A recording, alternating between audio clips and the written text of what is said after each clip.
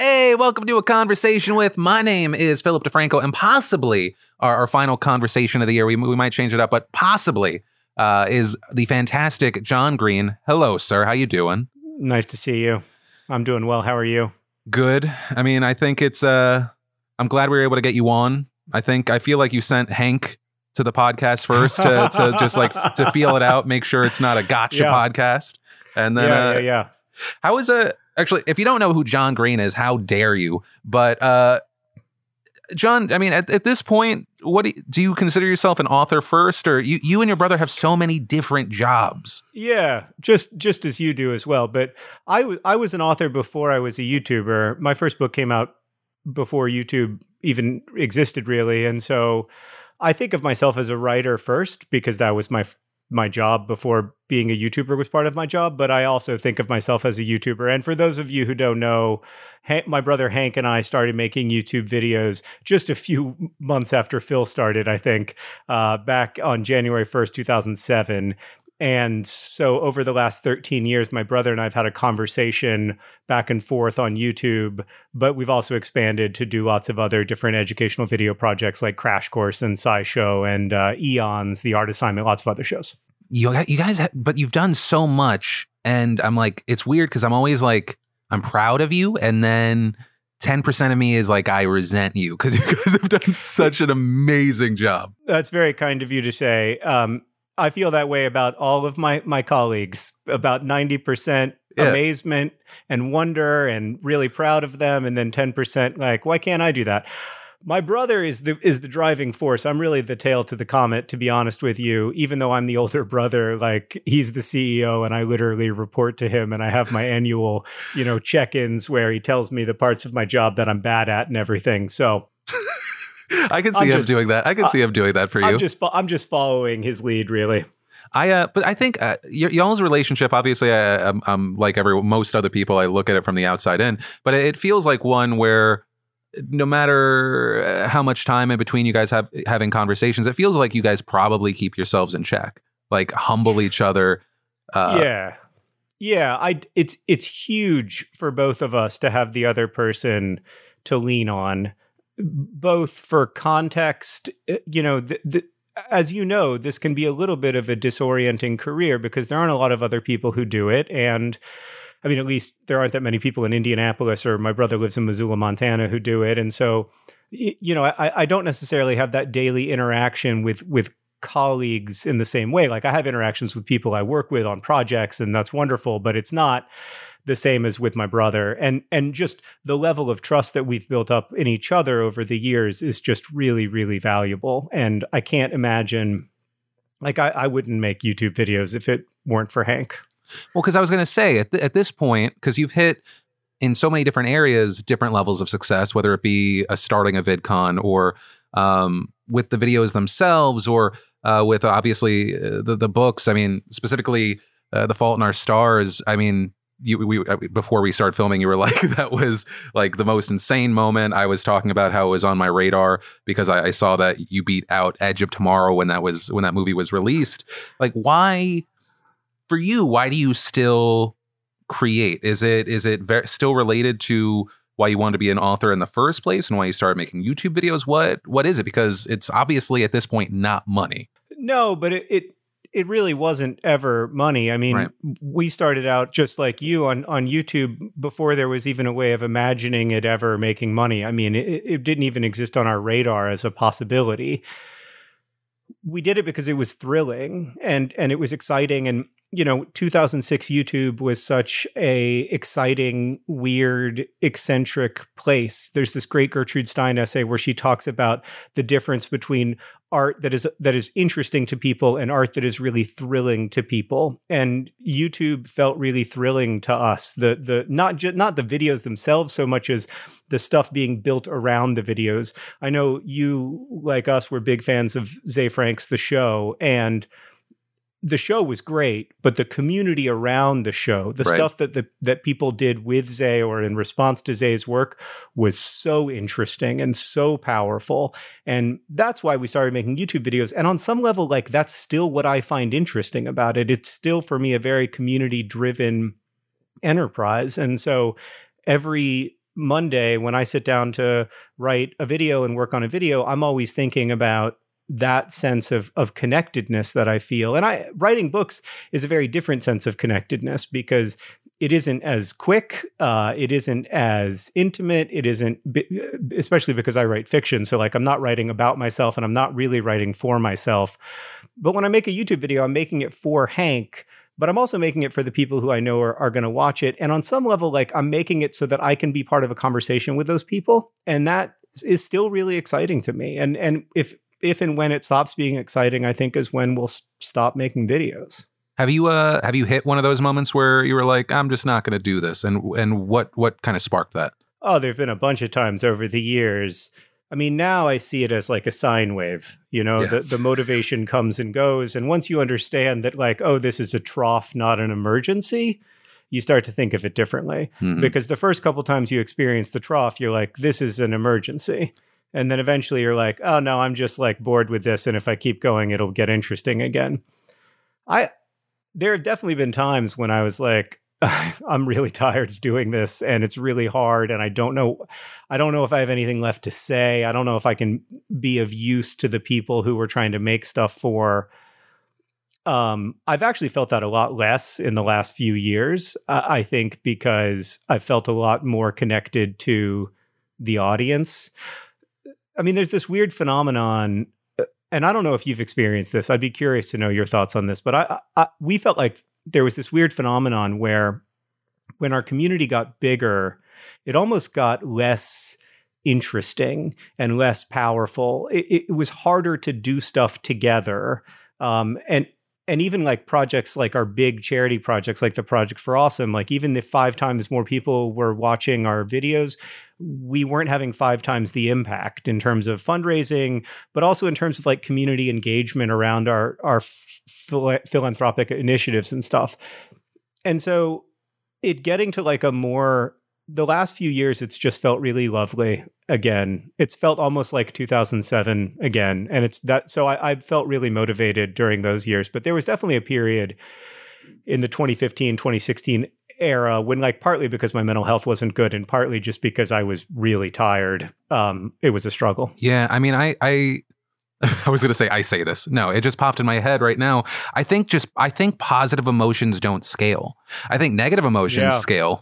Yes. That does. But yeah, at a certain point, you're just like, am I hitting a mark? And I'll find myself getting more joy. And obviously it's a little bit of a content difference. I find myself getting more joy out of a secret live stream that I do with like my text line, where it's like 30,000 people might stroll through, or like you have 7,000 concurrents or something like that, than if I'm doing something and it's getting 1 million views. It's just, it's different. You can actually see and you hope to interact. And like, there are probably like 8 people in the community that continually like tweet something at me, and I recognize them, and that makes me feel happy.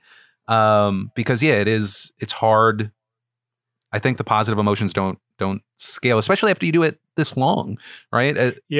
It's for sure. One, like, it's such a good problem to have, but it's one of the bad parts of having ultra success, even if it's momentary, because I feel like our brains fry, or like it's a drug.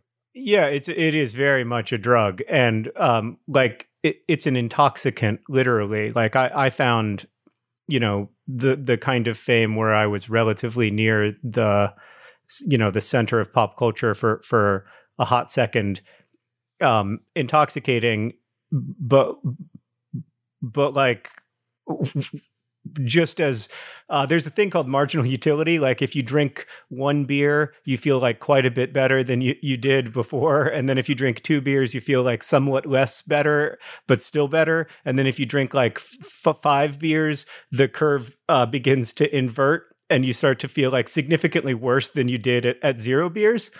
And I definitely experienced that, where there's a marginal utility to celebrity or whatever, Well, I mean, even where after a while, it becomes, it does sort of fry your brain. It becomes intoxicating in the sense that like you can't help but want more of it. But like it isn't actually making like your life or your core, or in my case, I can only speak for me. It wasn't actually making my life or my core relationships better. If anything, it was pulling me away from that stuff. More travel, more having to like do stuff, you know, outside of my family, outside of my core friendships, and even outside of my core work, you know, like I wasn't doing my core work then. I wasn't writing. I wasn't making crash course videos. And so that was bad for me, even though it was like kind of what I had been told was the dream. Right. So that was something that I had to reckon with. Again, this is a leading edge problem. And I was always aware of the fact that it was not, you know, it was my problem, but it wasn't a proper problem. No, and let's understand that I'm the one pulling this out of you, and you're not like, just complaining. Yeah. I don't want to sound. I am genuinely really grateful that all of that happened, and that book reached so many people. You know, that's something that I never ever imagined would happen with my work, and so it was wonderful. That part of it was and remains wonderful because the book is still reaching so many people all the time, and that's just lovely and strange, and I'm extremely grateful for it. The fame part of it is in some ways separate from that, though, and yeah, it was not as enjoyable as it had been portrayed in the media, like a lot of things. So if you had to choose between being rich or famous, you're choosing rich? Oh, yeah. Well, I think financial security allows you to a lot of I mean, financial security is hugely, hugely valuable. Yeah. And I think sometimes people lose sight of that, people who have it. But so like on the emotional end, because we were kind of touching on it, and like, so right behind you, you have over 100,000, probably maybe 150,000 pages that you're going to sign with a Sharpie. In your head, for my new book, The Anthropocene Reviewed, which comes out in May. I'm not afraid of some promo. Get it. Do it now. Most people wait till after 2 hours. Do it. Plug it. But so like for you emotionally, if you were processing, 150,000 is wildly more than so many people could ever imagine.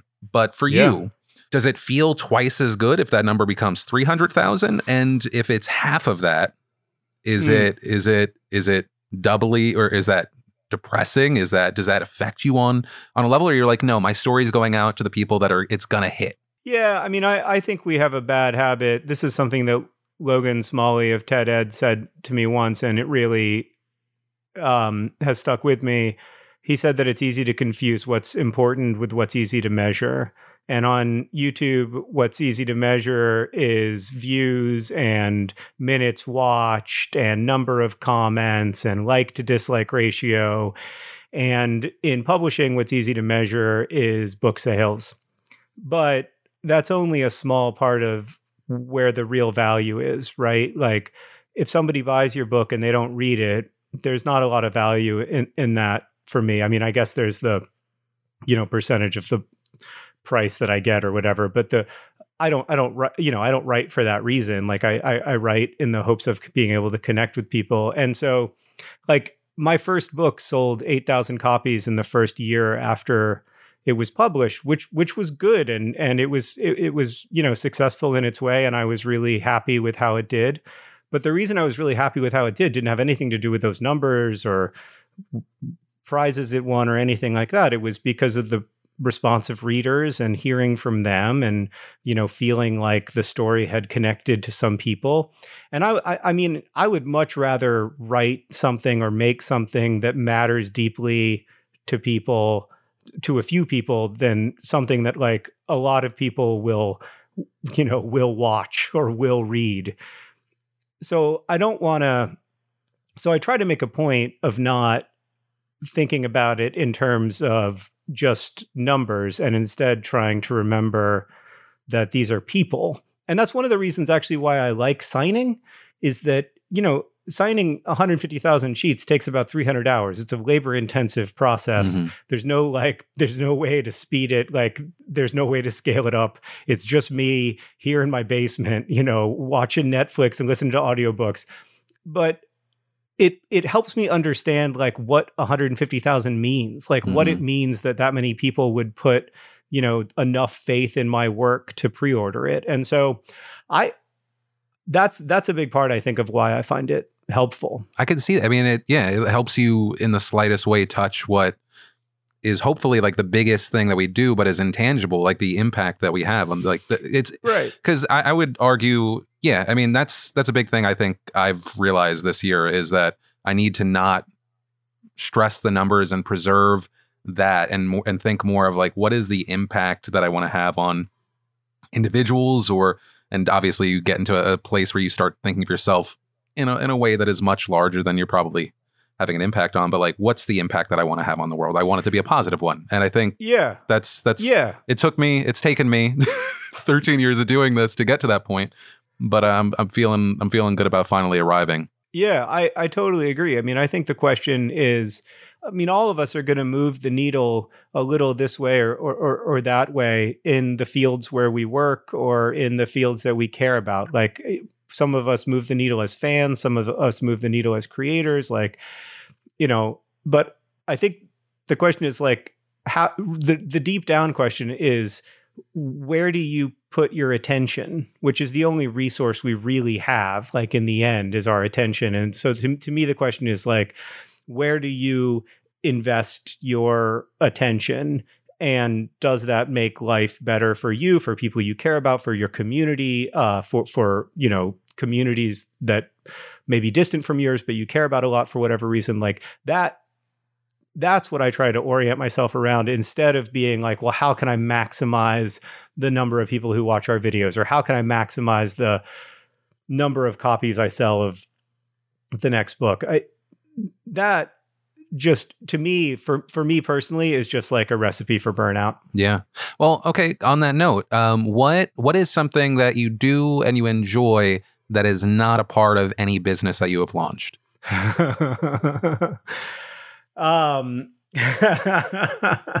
That's a great question. And the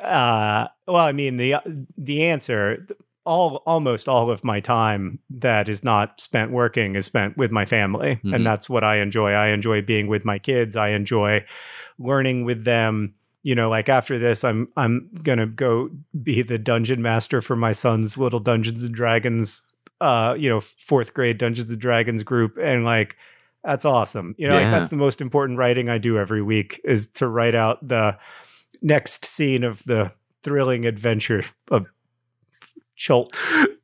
That's what it's called? That's like the land where this one takes place. Yeah. I love that. It's fun. So like it's stuff like that, or, my daughter loves to go on nature walks and has a great eye for, for spotting animals and botany and stuff. And so that's the stuff that I do almost all the time. That I'm not working. That's cool. I didn't ask Hank about this either. Did you guys? So like with how you're raising your kids and doing kind of like, I'm using this word in a positive way, kind of like nerdier, like deeper sort of stuff. Is that the kind of upbringing y'all had, or what was your childhood like? Yeah, I mean, both of our parents worked in community development, nonprofit work. So my dad when I was a kid, worked for a land conservation organization called the Nature Conservancy. And my mom was a community activist working in under-resourced neighborhoods, lobbying for better resources, things like streetlights, paved roads in a lot of places when we were kids. And so we grew up with that, on the table all the time. And my parents talking about social justice. And, that was just a huge part of that was the biggest part of our lives. And then they were very focused on our education. So they really wanted us to get a good education, work hard. I love my parents. They're two of my favorite people. They are still wonderful mentors to Hank and me. But they also like wanted us to do well. Like they definitely.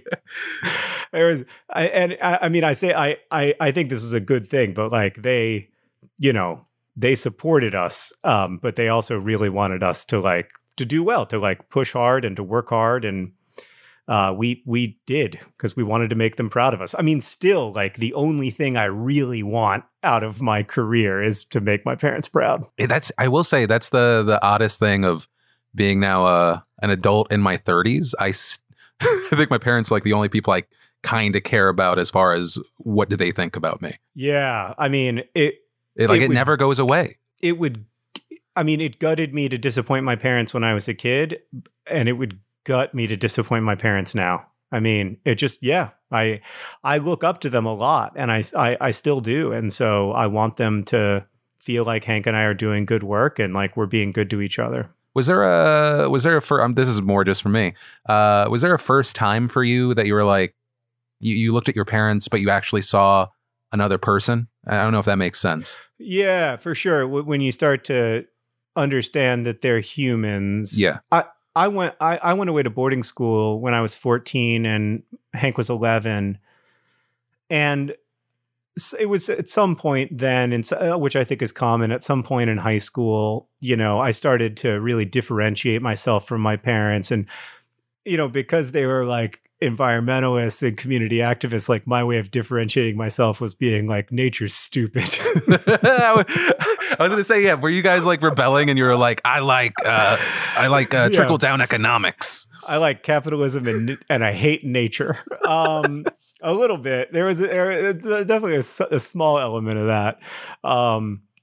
But I think that I did start to think of myself, separate from them. And I started to understand that they were, flawed, regular people, just like any other people. In a way, in adulthood, that has made me admire them more because I understand more of the challenges of parenthood, the challenges of adulthood. Like when I was a kid, I thought adulthood was like a train station that you arrived at, and then you like got off the train and they were like, welcome to adulthood. You sit here until you die. And that was sort of how I imagined what it was like to be a grown up. But actually, it's very interesting. Mm-hmm. I wish we did a better job of explaining to young people that like adulthood is not some like, like zombie apocalypse that you run from until eventually like the zombies get you and take you and turn you into an adult. Like adulthood is interesting and you continue to grow and change and, life stays weird. Yeah. No, it was top of my head because I had a unexpected conversation. Well, it was for my birthday a few days ago and my mom called me and it was the first time in my adult life that I saw her as something that was not a like two-dimensional character. She actually, she did that thing that parents don't do. Usually parents are like, that didn't happen. That wasn't a thing. She owned up to stuff unprompted. And I was like, what? You can, you as a person in your 60s, you can still grow and change. Yeah. And I was like, that was the wildest twist of 2020 is I was like, oh my God, I'm going to have like a good relationship with my mom because she's actually like, can grow. And I don't know, it gave me a little hope because I feel like, especially now we live in a time where it's hard not to feel like everyone's just hunkered down and that's all they'll ever be. And so it gave me this little glimmer of hope that I think I needed, not just for my mom, but for like people in general. Cause it's in that way, it's an emotionally exhausting time. The feeling of like, am I just talking to people who are agreeing with me or is there actually some road? And especially, I think it takes a lot of vulnerability when everyone is sort of hunkered down and is trying to protect themselves. And a lot of times, they're trying to protect themselves because they are at real risk of being hurt emotionally. It takes a lot of guts and vulnerability to like come out from that bunker and, try to say, I'm sorry, to try to own up to things, to try to, and to try to engage in a deep and meaningful way with people you love. Like that's really hard. And I think like the longer those relationships sort of calcify into what they are into the distance, the harder it is to like break out of that. Like I remember there was like, I don't know, like 7 years probably where I didn't say I love you to my parents. And it wasn't because I didn't love them and it wasn't because they didn't love me. It just sort of like became a thing where it became harder to say. And then over time it becomes harder to say. And then finally saying it really is like an act of vulnerability and courage. So that's so cool that you felt like your mom was able to do that, man. Yeah. I don't know. I was, I was thrown off. It was the biggest change of my, well, I mean, not a lot has changed over the last few months. Actually, on that note, has this Because, I mean, would you consider yourself like someone who likes being by themselves? Has this year impacted you in a way that you didn't expect as someone that maybe refers to themselves like an introvert? Yeah, well, it has. I mean, it's been really difficult. A lot of the reasons why it's been difficult aren't because of introversion or extroversion. I mean, I have severe OCD, so I'm not totally... I don't have a brain that's particularly like well suited to a global pandemic, let's say. So that's a non-ideal circumstance. And then it's just hugely challenging for our kids. I mean, when you're a kid, you so much of yourself is wrapped up in being with your peers, and that's so much of how you understand yourself. It's so much of how you understand the world. Like, your peers tell you lots of things about the world that like your parents can't tell you, or you don't trust your parents when they do tell you. And so it's so important. And that has been really hard. Like, that, watching them have to figure out this e-learning despite the heroic efforts of their teachers has been really challenging for us, challenging for them, like a lot of tears on both sides. And then the socialization part has been a little more challenging for me than I anticipated. I think you said in a video recently that like you, like as an introverted person, you thought that you couldn't get enough alone time, but it turns out that you can. Yeah. I had a brief conversation the other day because I got a pair of shoes. I got a new pair of running shoes. And it was like it was probably a 20, 30-second conversation. It was the most I'd talked to anybody outside of my family in like 7 months, you know? And so I came home and I was like on a big high, and I was telling the whole story to Sarah and every detail of it. And she was like, "You have been energized by an encounter with a stranger, which is very unusual." Yeah, you it's maybe for like the first time realizing, oh yeah, we are social creatures. Yeah, inevitably. And I still get I mean, I love being alone. I obviously have chosen work where I'm alone most of the time, but like, yeah, we have to live in community. And if this has taught us anything, it's that, you know, we are profoundly interdependent, and not just interdependent on the people in our family or in our town. Like, we are interdependent as a species, and there is no walking back from that. And we need to build systems that acknowledge that interdependence, and that don't leave people behind in the profound ways that we're doing so now. And so I hope that some learning comes out of this, but man, mostly I just want it to be over. This sucks. And I'm also a little tired of the bright siding. Like, I'm a little tired of being bright sided about how all the wonderful lessons we're going to learn from the pandemic and all the time we got with our kids. And like, it's great. I love hanging out with my kids, and it is great that I've had all this time with my kids and I haven't been on an airplane in 8 months, and all that's lovely. But like, this sucks. And 270,000 Americans have died, and it sucks. And I wish I want to hear more of that narrative. Like, it's terrible. How horrible? Yeah. Well, that's the thing is, yesterday we did a show and we talked about the most recent numbers and the spike that anyone that's been actually like looking at it, like it was expecting. And it's like, it's awesome that we're talking about vaccines, but there's no reason you should expect anything to get even remotely close to a normal until maybe summer. And that's like with Fauci being optimistic. Yeah, we are going to have big challenges ahead. It is a lot. I personally find it easier to know how this is going to end. I think that it's an incredible accomplishment to have, full phase 3 clinical trials and a vaccine that's that individually effective. I think that is such good news. My brother made a great video about this where he was like, this is all the ways it could have gone. And the way that it did go is like the first time we've gotten really, really lucky in the last, 9 months. And so I feel really hopeful, but, that hope isn't about the next 8 weeks, because I think the next 8 weeks are likely going to be very difficult. Like, I believe the experts when they say that it's likely going to be very, very difficult, probably the most difficult period that we've had. And now we know how we're going to get out of it. So we just need to work together to make it to that day. And and you don't want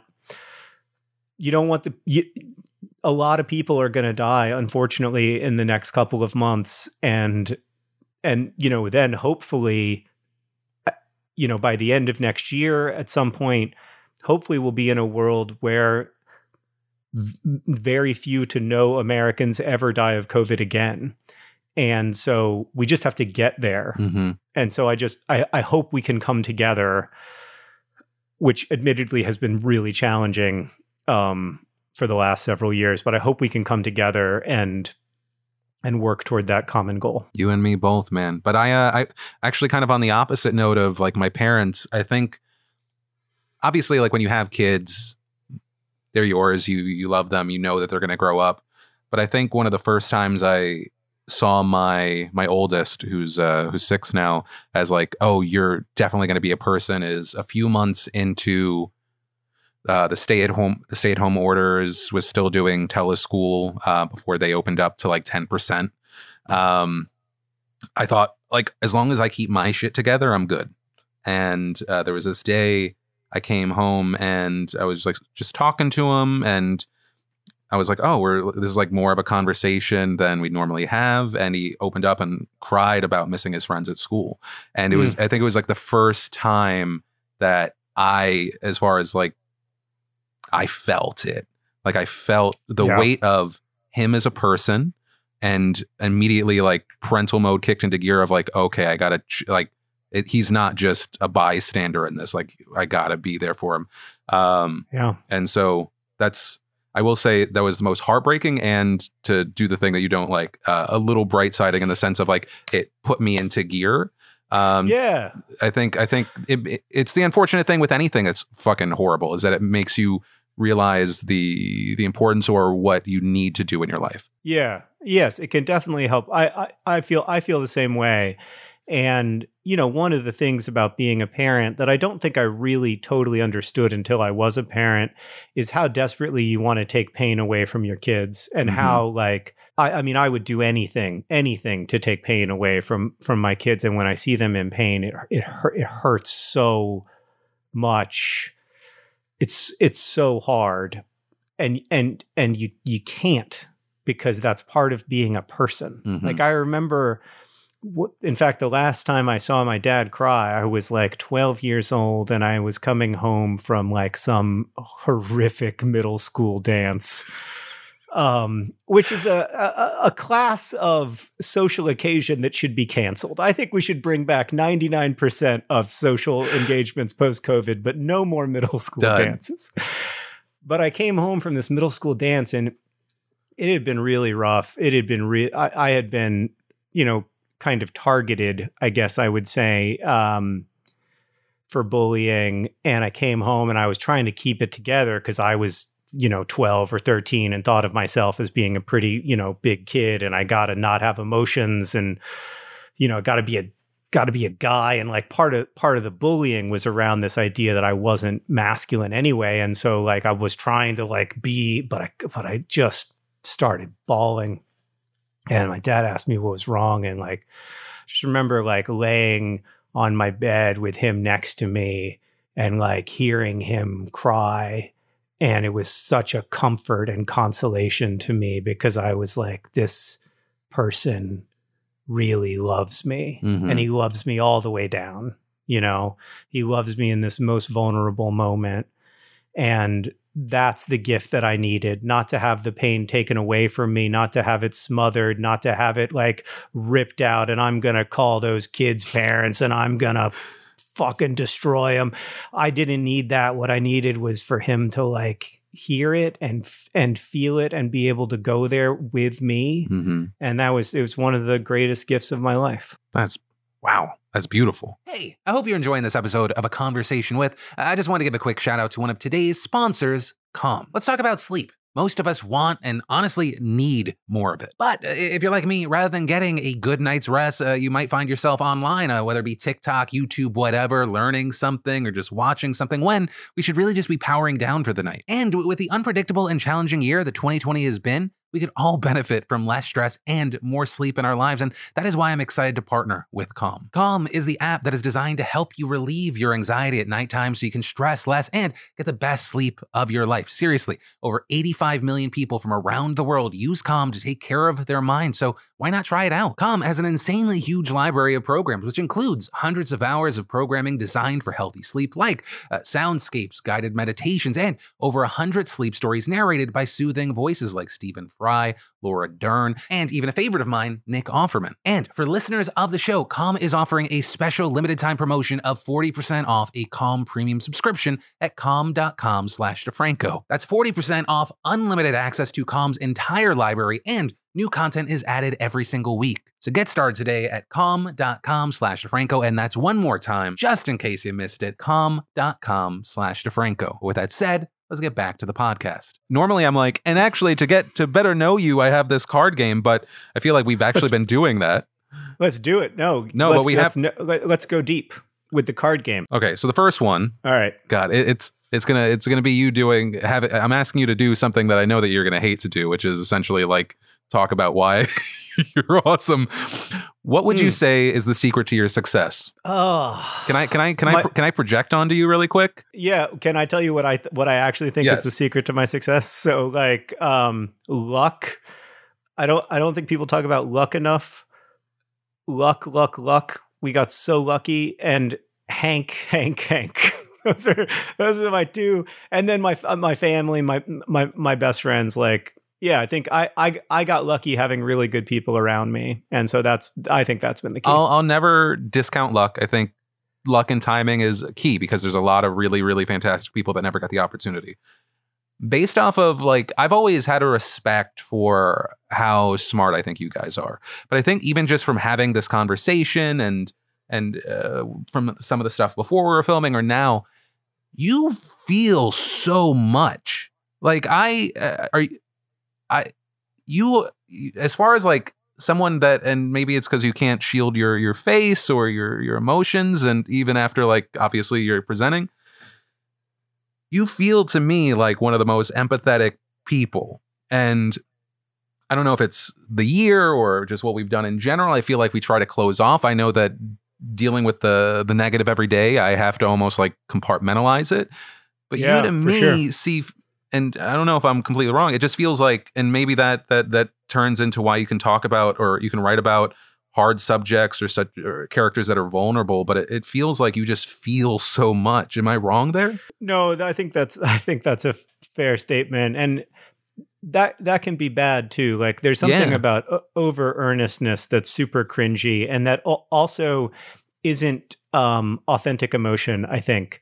Like it's really easy for me to fall into over earnestness. And so I'm always trying to find ways in my work, but also in my life to like experience emotion without irony, without the like, shields of cynicism and irony, which I always held up when I was in my 20s, maybe in part because I do have emotionally intense experiences, but like,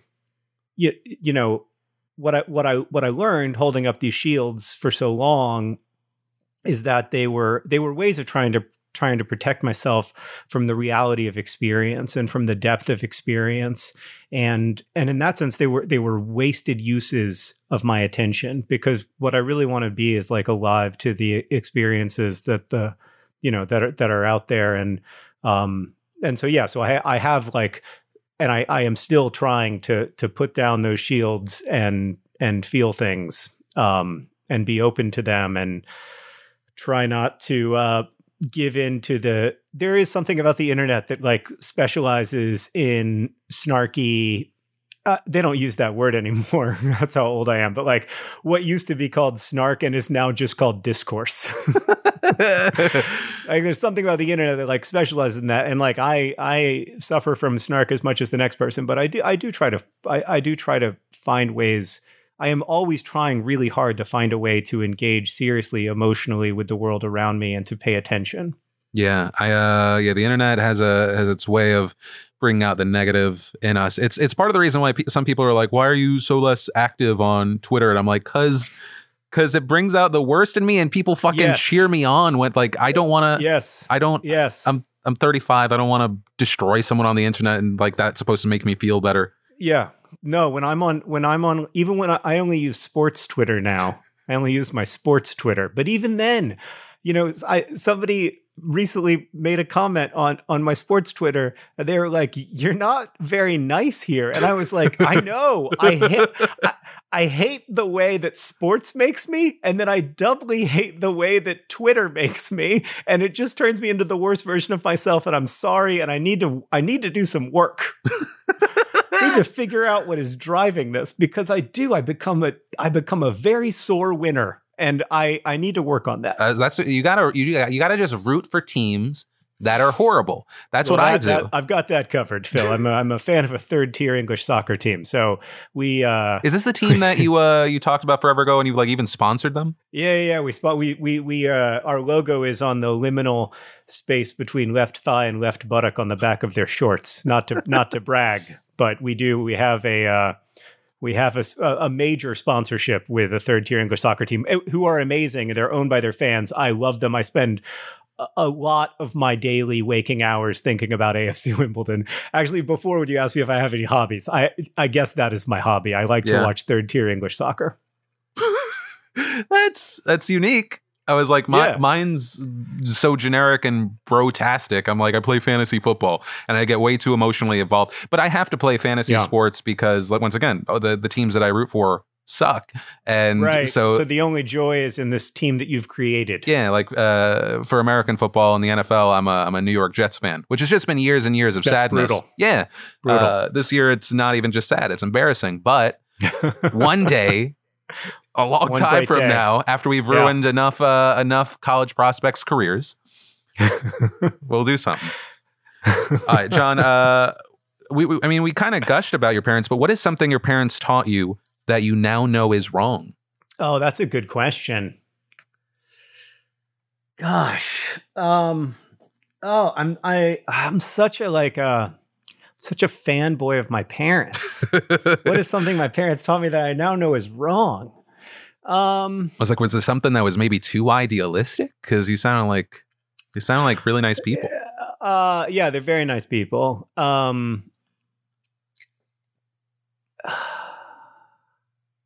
No, I can't think of. You're anything. Like they nailed I feel bad. They're not perfect people. Like, they can be very annoying. But I just don't ever. I can't think of a time when they were out and out wrong. I'm sure they have been. I'm sure they've been wrong a bunch of times. But I can't think of an example. What's the age difference between you and your brother? Or you're not twins, right? No, it's 3.5 years. I'm older. Oh, wow. That's like, yeah. So that's okay. So this will actually be helpful for me. Because my boys are split that much. Yeah. How do you get them to do the same things? And is it easy after a certain, because like I have one that's 6, one that's 3, right? The 3-year-old's a bully. Yeah. Because he just doesn't understand boundaries. So he just like, he manhandles Trey, who I've actually had to be like, if he hurts you in the moment and I'm not around, you have to hit him.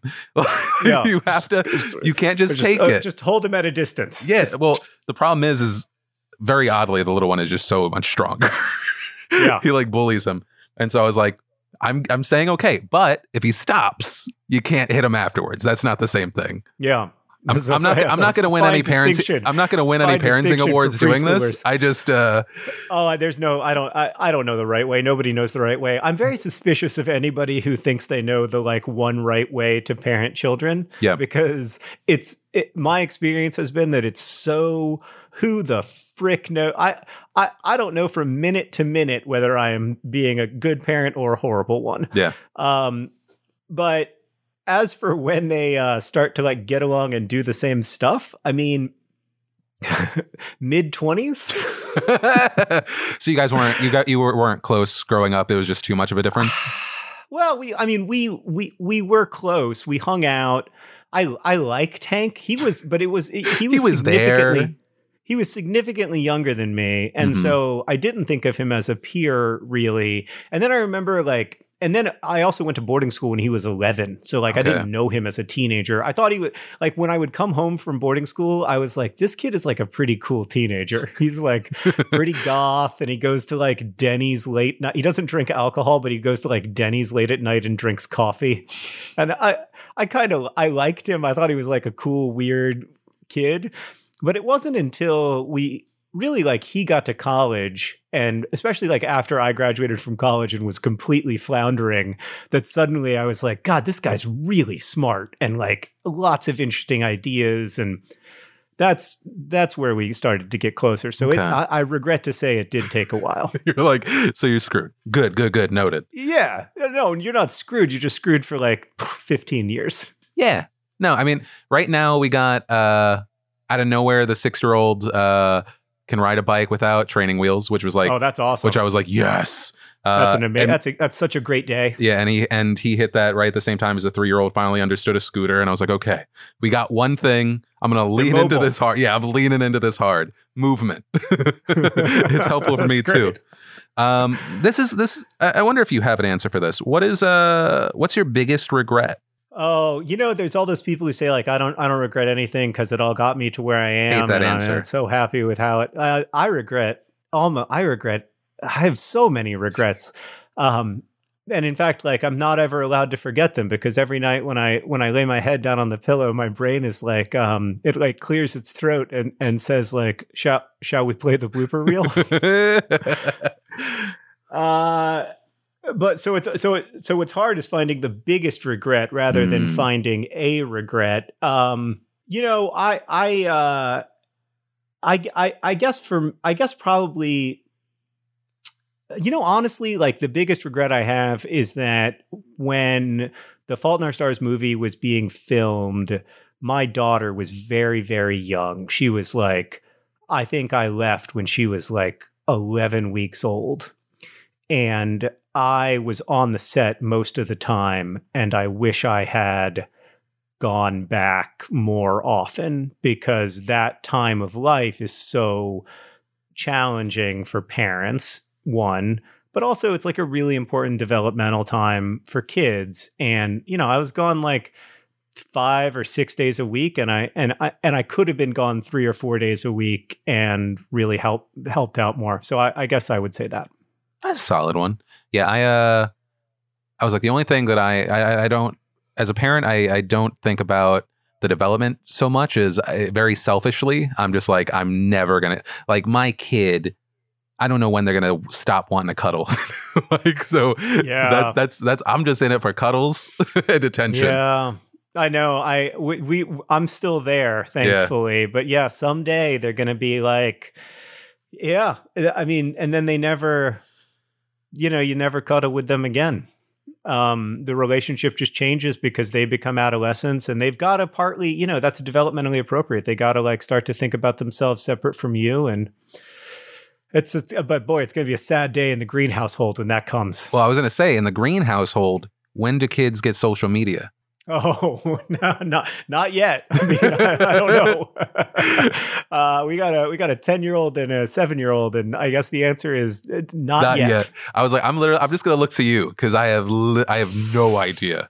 I have no idea, and some of Henry's friends have like YouTube accounts or Instagram accounts, and it's harmless for them because it's just them, talking to each other. It's not a lot of like public interaction, but I do worry a little bit with Henry that, or Alice, that if they had public media, kind of public social accounts, that they might have people coming in who aren't just like friends from school. And I'm not into that. Yeah, I don't know what that whole environment is like, where everyone has followers in like middle and high school now. Yeah. It's just like a whole different layer, because I don't have to deal with that with other parents. Like, other people just have jobs.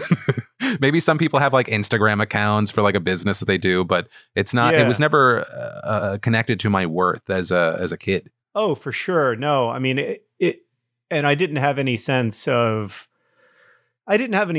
any of that was even possible. Like, growing up in Orlando, like, it never crossed my mind that somebody could be influential outside of their school. Mm-hmm. Like, it was impossible enough to imagine being influential in school, let alone, having but yeah, there are a lot of teenagers and who have big Instagram followings and for whom Instagram or Snapchat or whatever are important ways of communicating with their friends, but also, with trying to build a community. And I feel totally unqualified to comment on that because I was, 27, 28 years old when I got a YouTube account. Right. So what do I know? I don't know what it's like to be 17 and have Twitter. You've actually helped me easily segue into this next question.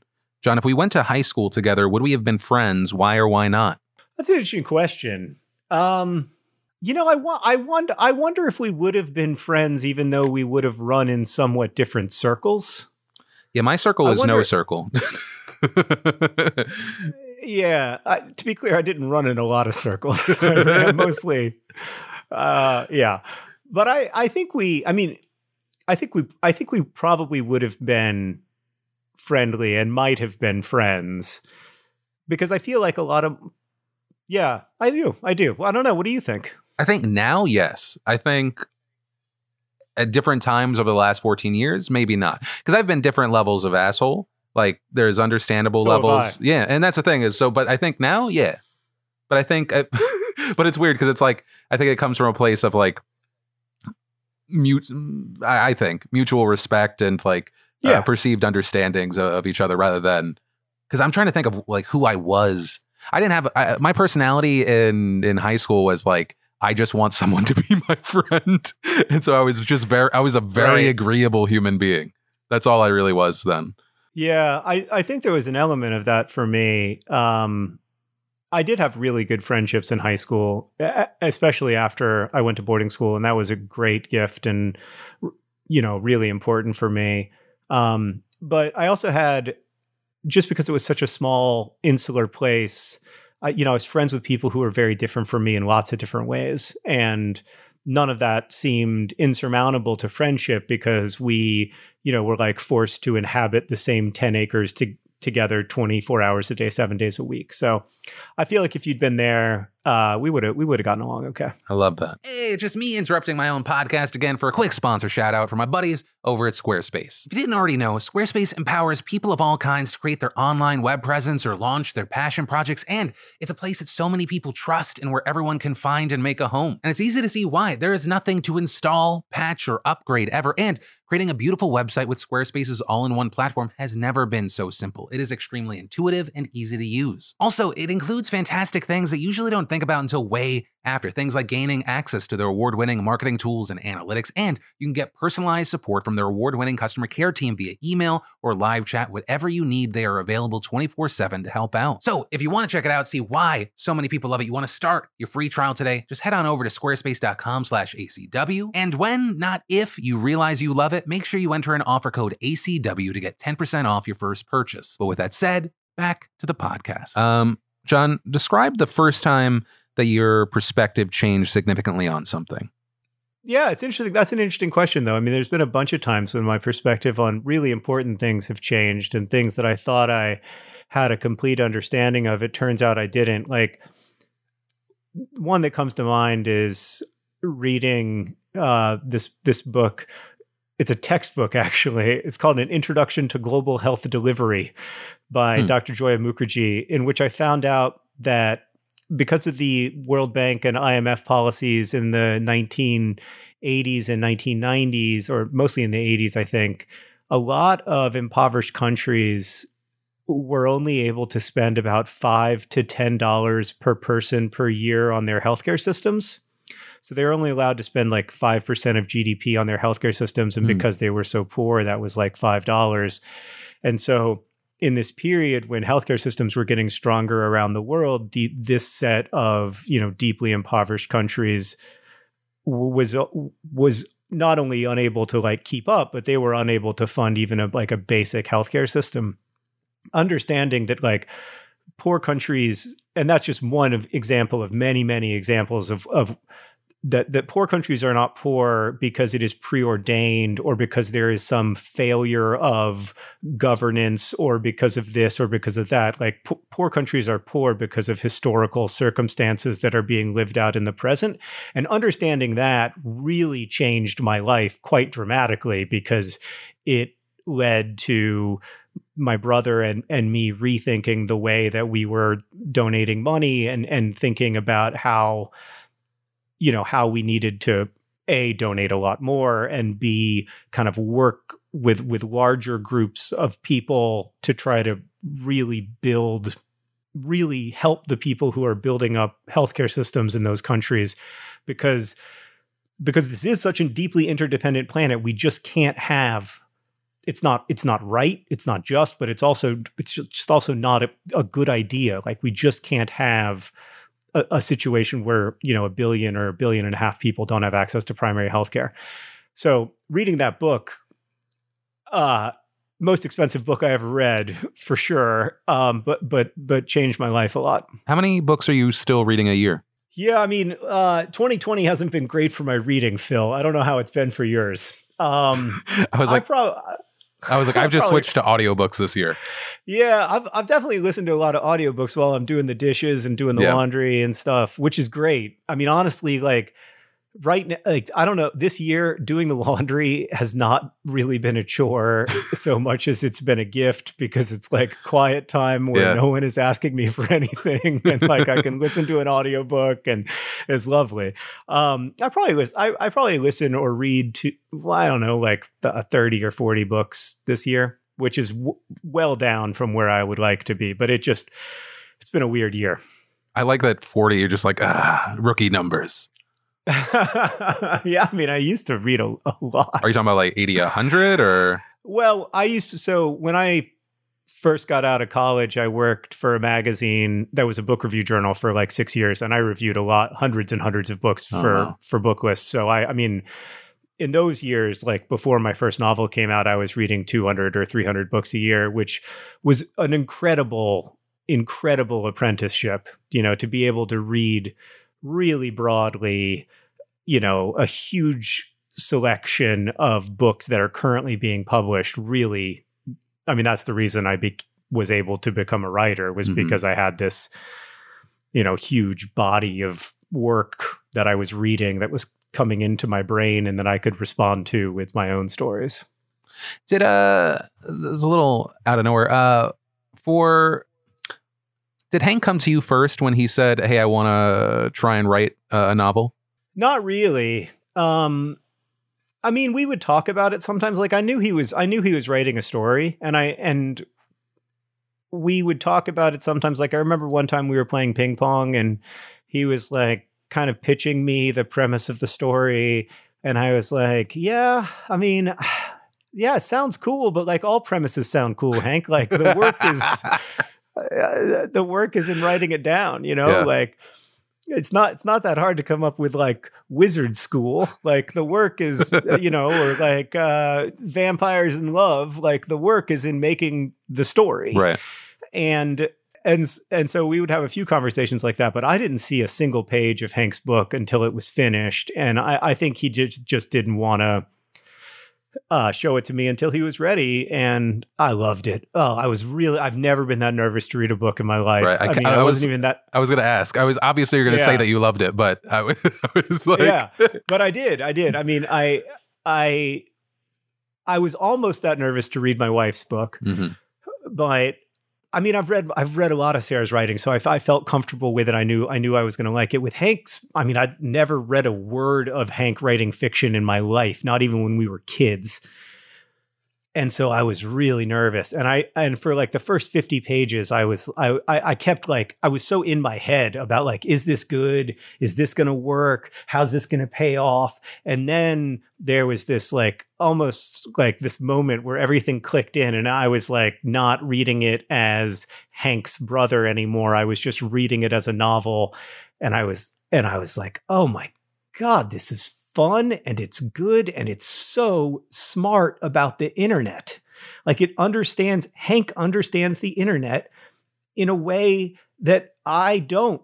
And like, he's explaining to me what the water that I've been swimming in for the last 10 years is made out of. That's how it felt to me. Yeah, it was so, oh man, I don't want to turn this into a promo for Hank's book, God knows, but like, I just thought it was incredible. No, and it's very rare that I feel like you come up with a sequel and it's still solid. It's still just as good. Yeah, I not to do that thing where you shit on something else to praise something else, but I'm about done with Ready Player 2, and it gave me a greater appreciation for Hank's second book. I have not read either of those books, so I don't feel qualified to comment. But on my personal experience, on the Hank front, I just thought both of those books. Yeah, it's so much pressure. I mean, writing a sequel, it's hard to even understand from the outside. I mean, I've never had to write a sequel, but I have had to like follow up a book that was very successful. And obviously, it's a great kind of pressure to have. I've had other kinds of pressure in my career, like about, am I going to make enough money from this book to pay the rent? And that is a lot more stressful. And I don't want to pretend otherwise. But asking somebody to follow up a book that was very successful and that had a big place in people's lives is also a lot of pressure. It's really difficult. There are a lot of like publishing jobs on the line in some cases, and it's scary. And I think Hank just handled that so well. And the book is so, I mean, it's more ambitious than the first book, and it's super fun while still being just the best commentary on contemporary internet experience I've ever read. I love it. I couldn't believe that he wrote it. Like, it's so weird because, you know, we've all read YouTuber books and some of them are great, but I kind of felt like I was, going to be reading a YouTuber book, and I was like, I hope this is a good YouTuber book. And it just, I just could not believe that my little brother wrote that book. Well, yeah, I mean, I can't even imagine the pressure. Like, he had to knock it out of the park. Otherwise, everything else would probably be seen in some degree as a failure. Because, I mean, that's the unfortunate thing, right? Is he has his brother that has this track record. And it's like, oh, so you think you can write too? And I mean, I talked to him too. One, to your same point, it felt like someone actually finally understood the internet that was writing about it. And two, there was a lot of stuff in there that, like I said to him, as far as like, was it April? Like her dealing with the attention and the power of the position, and not just becoming another peg. And I was like, and honestly, that book and going to see Hamilton and then just listening to the soundtrack over and over had like a actual impact on me and what I wanted to do with my life. Yeah. No, for sure. For sure. It's wild. Hey, just taking a quick break from the podcast to shout out one of the sponsors of today's episode of A Conversation With, Caviar. You know, to be honest, 2020 has been a lot, and sometimes cooking at the end of a long day it seems exhausting. It's too much sometimes. Whether it be a late Friday night when you just want to relax, or a busy Monday after a lot of work where you just want your day to be a little easier, Caviar has got you covered. You just download the app and you get local restaurants delivered right to you. And Caviar is all about great restaurants, and that's why you'll find the best spots in your neighborhood right when you open the app. And in fact, the best part is that they have local teams dedicated to finding the best food in your city, so you do not miss out. And with these local collections specialized by these amazing teams, it is super easy to find good food in your own neighborhood for whatever you are feeling. And Caviar isn't just for weeknight dinners. They can also help you get ice cream, random late night munchie cravings, a quick lunch or a smoothie, and so much more. So yeah, whether it be pizza, sushi, dim sum, falafel, whatever food, you get the point. Whatever you are in the mood for, Caviar is the app for you. Get it. Get the Caviar app, get delivery, get the food you want. And just for our listeners, Caviar is giving you 20% off your first order. You just enter in promo code Phil at checkout and boom. So just remember that is 20% off your first order with promo code Phil. One final time, just in case, download the Caviar app, use offer code Phil for 20% off your first order. But with that said, back to the podcast. now that we've just hyped Hank up, which I love that. Yeah. I love that you have him in your background too. The pride there. I do. Yeah. And I mean, honestly, I was like, I don't even see any of your books, but it's boom, yours. I don't think any of them are up there, but I've done okay. If you buy one book from this interview, it should really be Hank's book, An Absolutely Remarkable Thing, and the sequel, A Beautifully Foolish Endeavor. I was telling him, I want, now that you have your movie, I want that to be a series. I was like, I do too. A limited series would be dope. I think it'd be amazing, like a great, Netflix, HBO 15 episode arc could be amazing. So with you being the very proud older brother, let's go negative. What's your greatest fear about getting older? You know, I don't have a lot of fears about like professional stuff or anything. I mean, my greatest fear with getting older would be being in a situation where I can't take care of our kids the way that I want to. My greatest fear, to be honest, like my greatest fear about getting older is experiencing dementia. I've loved a lot of people who've gone through dementia, and it's just really, really difficult. And it's not something that I would wish on anyone. Oof. That was too real, John. Yeah, so I mean, I wish I could be like, oh, I'm worried that like my knee's going to get creaky, but I don't really. I worry that my brain's going to stop working. Yeah. I have nothing to. I'm trying to think of what to add to that, but I just also have that same fear. But my fear is, scary. I feel like, more unfounded. Mine's like I've always been a forgetful person, which is a completely different thing. You know what I mean? Yeah, no, but I'm the same way. I'm like, well, and plus I know that I've always been pretty forgetful. Yeah, exactly. So it's like the when you experience allergies now, you're like, is it the worst case scenario? No, okay, it's just allergies. That's right. Yes, it's very hard to have a runny nose in 2020. Well, you also just can't cough. You can't drink your water. Can't cough in public for sure. Done. You cannot. Yeah. Just leave the establishment. Even when Sarah and I are like watching a TV show or something and it's like 10 o'clock and she coughs a little, I'm like, it's hard not to, because I really don't. Yeah. It's just, obviously a lot of people recover really quickly and really well. And that's great. But it's unpredictable. Yeah. John, how do you deal with conflict? I've only seen you in one uncomfortable / bad situation in my life, but how do you deal with conflict? Not brilliantly. Do you remember what I'm talking about? I don't. I was like, wait, what how did I handle it? You tell me how I handled it. It was, I forget which VidCon it was. It was back when I knew it. Of course it was VidCon. Oh no, the anger already there. No. It's great. SourceFed was, I forget what year it was in. It was still around. Oh, I know what you're going to say. It was Kyle Mooney. That like comedian got on stage and like, he's on SNL now.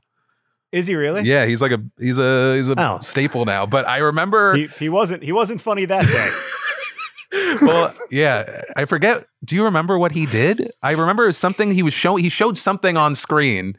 And he the got crowd up and, like, booed. Made a sort of like a series of misogynistic jokes, and there were a lot of young kids in the audience. And I mean, this is my memory of it. I don't know, but like my memory of it is that he got up there and made a series of misogynistic jokes, which didn't go over well, and he got booed.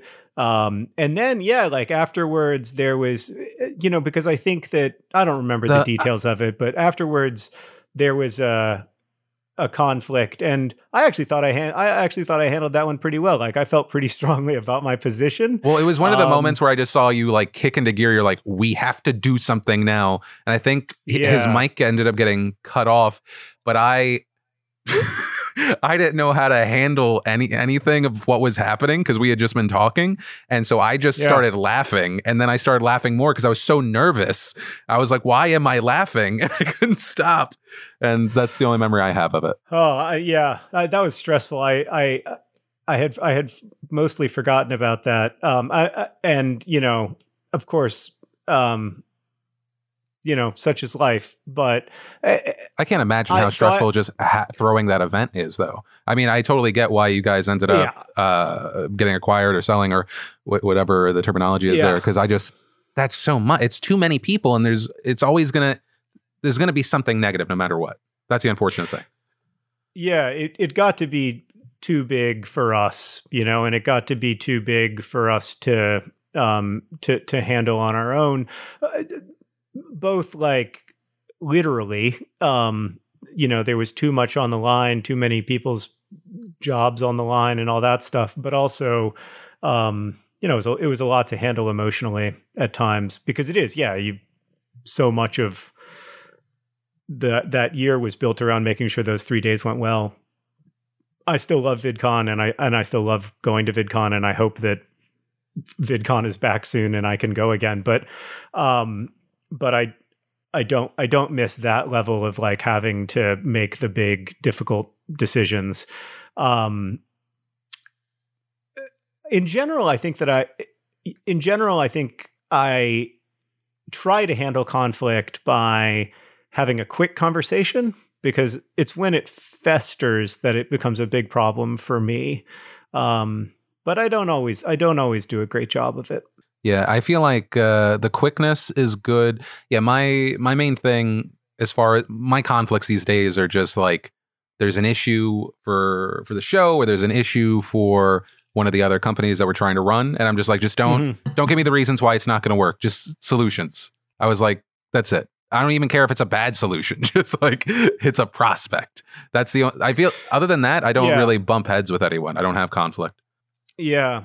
I mean, I think some of it is inevitable. But the truth is, like, and I guess anybody would say this, but I feel like it's true. Like we get along really, really well in our company, and we all believe in what we're doing, and we share that vision, and so we don't have a lot. The conflicts are really in a good spirit, in the sense that we all know. First off, we all know that we value each other and understand that each person who works on the show is valuable. But also, like, I think that we understand that when we're discussing which way to go, we're all doing it with the same value set in mind and the same goal in mind. And I think if you have that sense of mission, that sense of values, then it's a lot easier. I know we in the first 10 minutes we mentioned your new book, but what is it and when is it coming out again? So I have for the last 3 years been making a podcast with WNYC called The Anthropocene Reviewed, where I write like absurdly in-depth Yelp reviews of facets of the human-centered planet, like cholera or the Taco Bell breakfast menu, or these cave paintings at Lascaux in France, or the board game Monopoly. It's a huge variety of topics, but it's a book of essays, and so now it's being turned into a book of essays that comes out next May. The podcast has been one of the greatest professional joys of my life, just because I've been able to work with such amazing people. The sound designers are just like brilliant. And I always kind of looked up when I was younger to the work that WNYC was doing in places like Radiolab and podcasts like Nancy, and more recently podcasts like Nancy. And so it's just like a dream project for me. I got to work with Stan, who co-founded Crash Course, and with Rosianna, who's been my production partner forever. So it's just a wonderful chance to make stuff together with people I really like. And then now the essays are being adapted into a book, which has been really fun to work on. And when's it going to be out? It comes out in May. Okay. So you got some runway. You got a little bit of time. Don't let that discourage you from pre-ordering now. Right now. But you do have some time. How did that come about? Like who came up with it? I started writing them, and then I took them to Rosianna and Stan, and I said, I've written these two reviews I wrote a review of Dr. Pepper and one of Canada Geese, like the animal. And they read them and they were like, these are very weird and particular. And Stan and Rosianna both liked them, and they were like, but it shouldn't be a YouTube series. It should just be a podcast, because it's more intimate. And they are, even though they're like reviews about Diet Dr. Pepper, they're really about me. I mean, it's really a memoir, an attempt to kind of like chart how it's been for me. So you just use these, do you feel like you use these topics as just like the jumping off point? Totally. Okay. Yeah. So talking about Canada Geese is really a way to talk about how we think of Canada Geese as being everywhere and as being ubiquitous, and but in fact, like, they were almost extinct just 70 years ago, and almost everything that we think of as being everywhere and ubiquitous and inevitable and natural, from,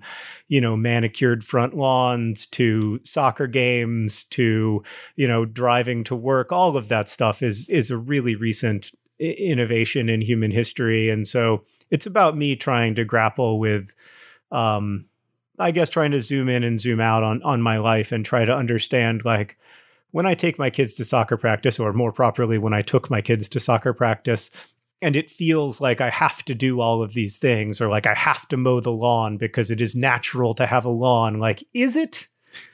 Do I? And what might I do instead?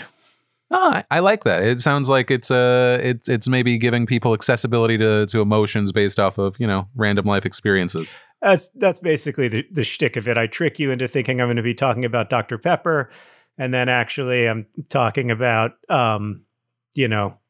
something personal from my own life. So based off of these experiences that you've had, obviously this one's it's newer and fresher.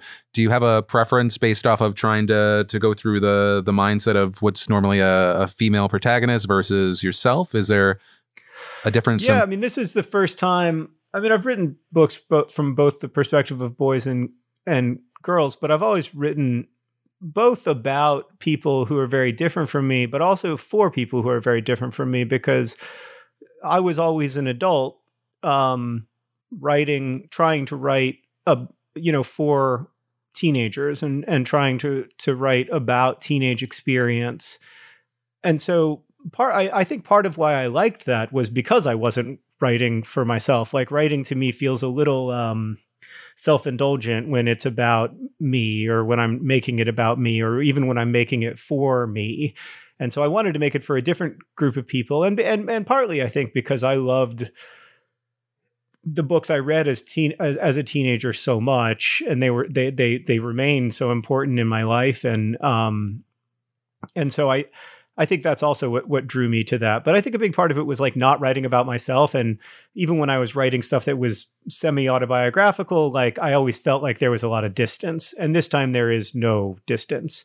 And that has been scary in some ways and intimidating in some ways. But it's also been thrilling, to use that Gertrude Stein word, because it feels like I'm doing something very different, and I'm doing something that's harder, and I'm trying to be honest. Like, I'm trying to be honest about not what it's like to be, Miles Halter at a boarding school in Alabama, but like what it's like to be me, this adult who lives in Indianapolis and has a family. And I'm sure, I mean, I don't know if it comes into the process or the mindset of when you kind of start from something like this, but do you feel a little more comfortable in it because you know that, I mean, over the last 10, 15 years, your audience has also probably grown up? Yeah, for sure. I mean, even with The Fault in Our Stars and Turtles All the Way Down, my two most recent books, like, I think most of the readers of those books were adults. Right. I think that's just kind of how the audience changed, but also maybe those books were a little bit different from my previous books. I don't really know. Maybe I was older. I don't know what caused it, but they both had really broad adult readerships, which was cool and gratifying. That it resonated with lots of different kinds of people. But I think for me, the biggest difference is not actually whether I'm writing about teenagers. It's about whether I'm writing fiction or nonfiction. So when I'm writing fiction, I feel a level of protection on a lot of levels. Like, I'm allowed to make stuff up. I can't get in trouble for that. That's not against the rules. But also, I'm allowed to. It's just not about me, and so I don't have to worry about somebody,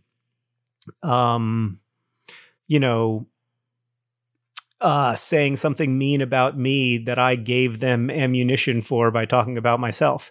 And when you're writing nonfiction, you do have to do that. Yeah. And you do have to like be able to make yourself vulnerable in that way. And that was a lot of the work, and that is a lot of the work of writing this is the work of trying to like put aside those desires to protect myself, or trying to put aside those desires to have cool people think I'm cool, or the people I think are cool think I'm cool, or whatever. Yeah. And just try to speak as directly as I can about the emotional experiences that have mattered to me. And so once this comes out, right, and you finish signing the pages, everyone gets the book, and the reviews happen and all that, for you, because you have released so much work at this point, what is that? Is there downtime for you? I mean, I know that like we even started with the fact that you and Hank have so many jobs, but do you like how do you rest your brain before thinking, okay, I'm going to try and create, not even pump something else out, like genuinely like create this other entirely new baby? There's more downtime for me than I think there is for most people. Yeah. You know, like I'm able to have a tremendous amount of flexibility in my work. And so even though there's a lot of stuff that has to happen every week, when it happens is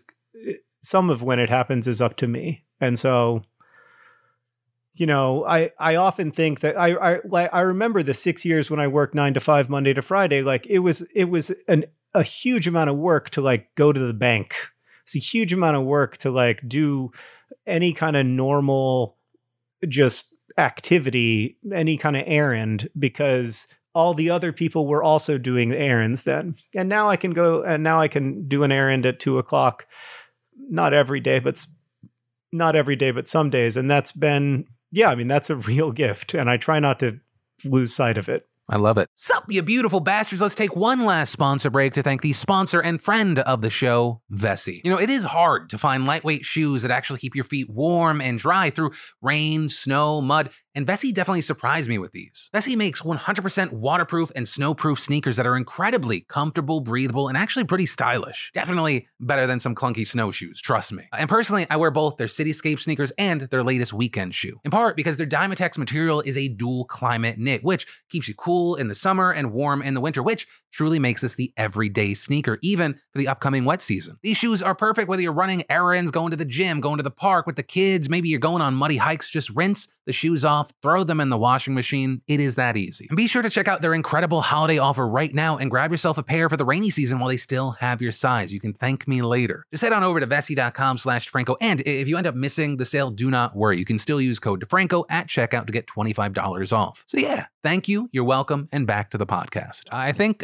John, the way that I'm going to close this out, because it's been 90 minutes of me picking your brain, but I think, you know, you're the kind of guy that asks questions about people and the world. Do you have any questions for me? I mean, they're all gonna. I have a couple questions for you. One like less personal, sure, and one more personal. Love it.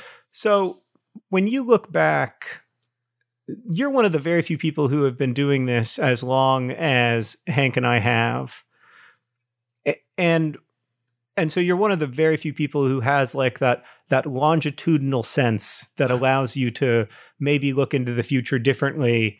Not necessarily more accurately, but differently. I wonder what you feel like, whether you're optimistic about social internet discourse over the next 5 years. Are we going to turn a corner and find ourselves in a better place together? Or do you think things are just kind of going to continue to get worse? I really hate to be negative. I do. I mean, I don't know how much you've tracked me over the years, because I think I've changed my tune to it. I think that the like social media in general is one of the biggest threats to our future. I agree. The last few years, I think, have really highlighted that.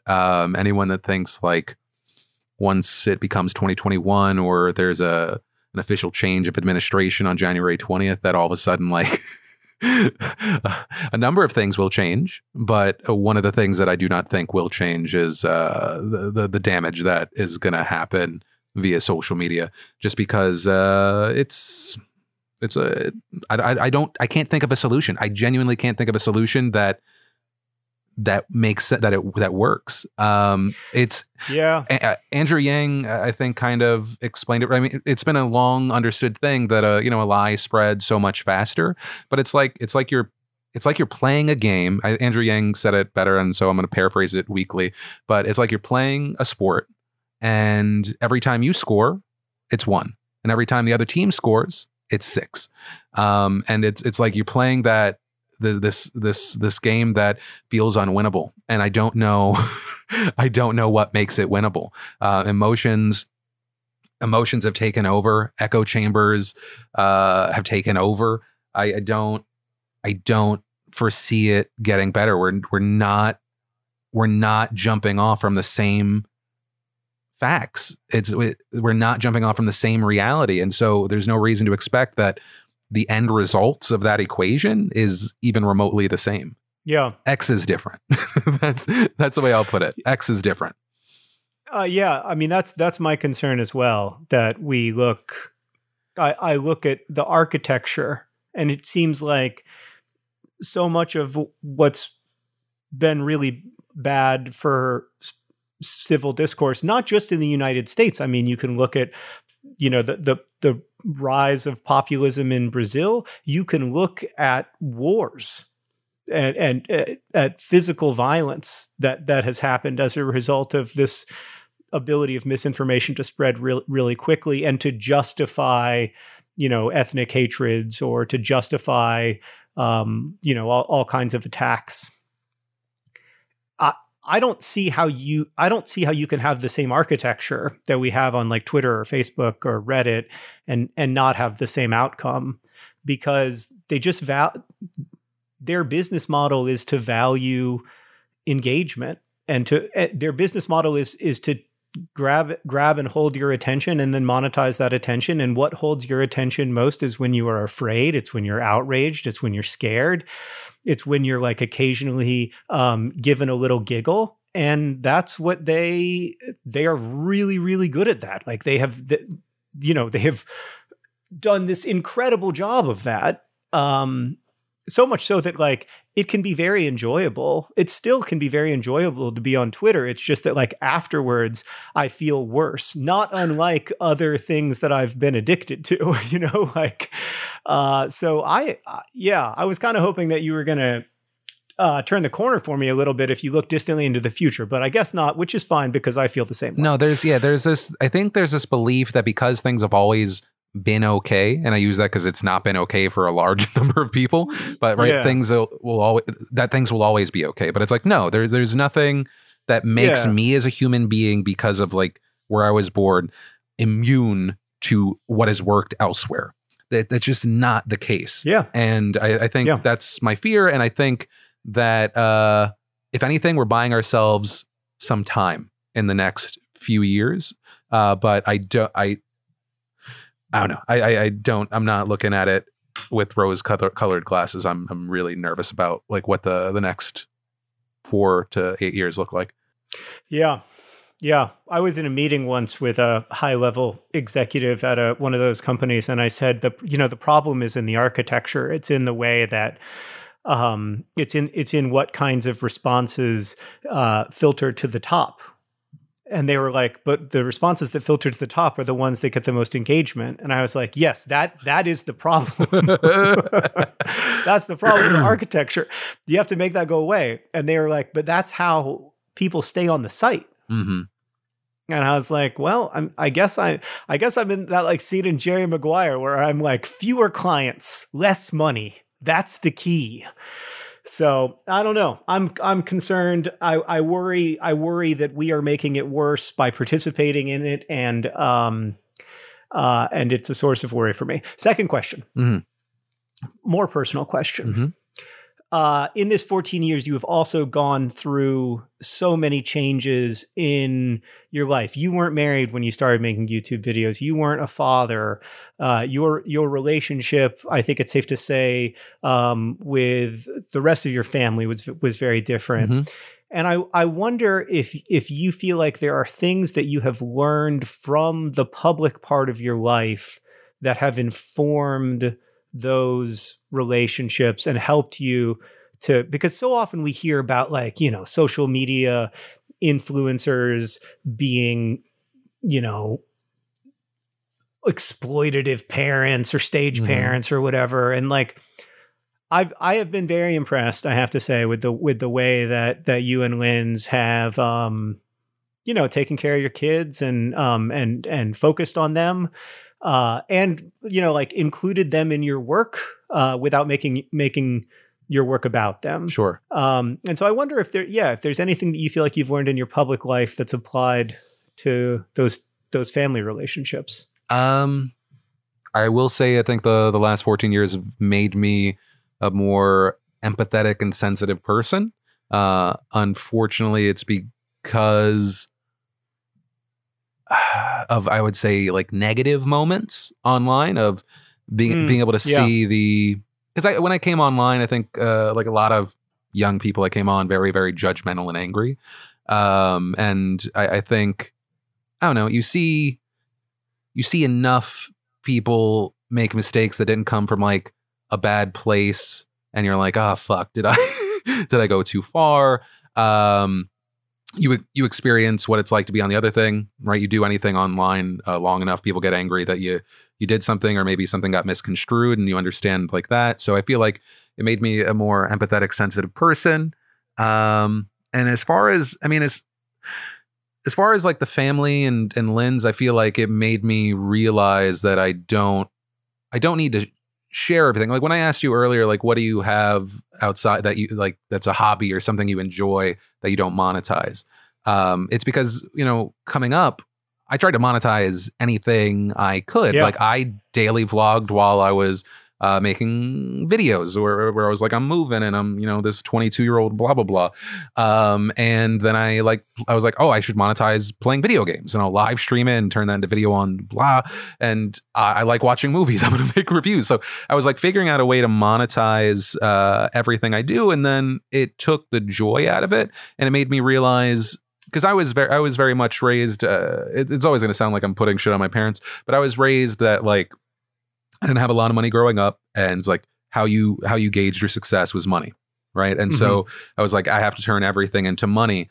And you know, you hit different levels of success, and you realize like, oh, it just stops making you feel a certain way. You need someone in your life or people in your life that make you still appreciate how fucking blessed you are and how lucky you are that you don't have to worry about rent every month like you used to, and like all this stuff that is like that kind of ties you down and reminds you that you're bitching about something that isn't a problem for 99% of people.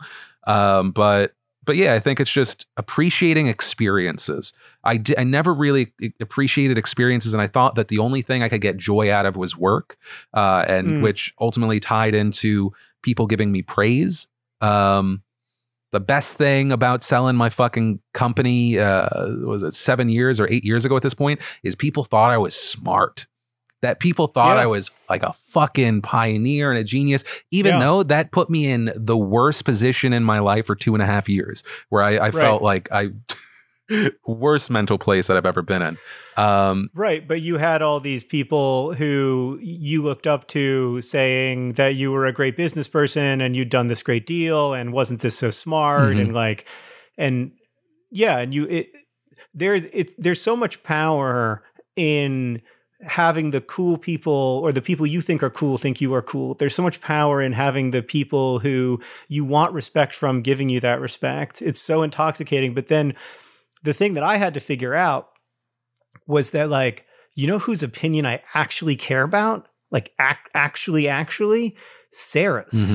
You know, like my best friend, Chris and Marina. Like, I care about their opinions. I care about, how much more does it matter what my kids think of me than it does what, you know, the fancy business people who were telling us to sell our educational media company think of me. You know, like they can think that we made a stupid decision, but like you and I both know that that's not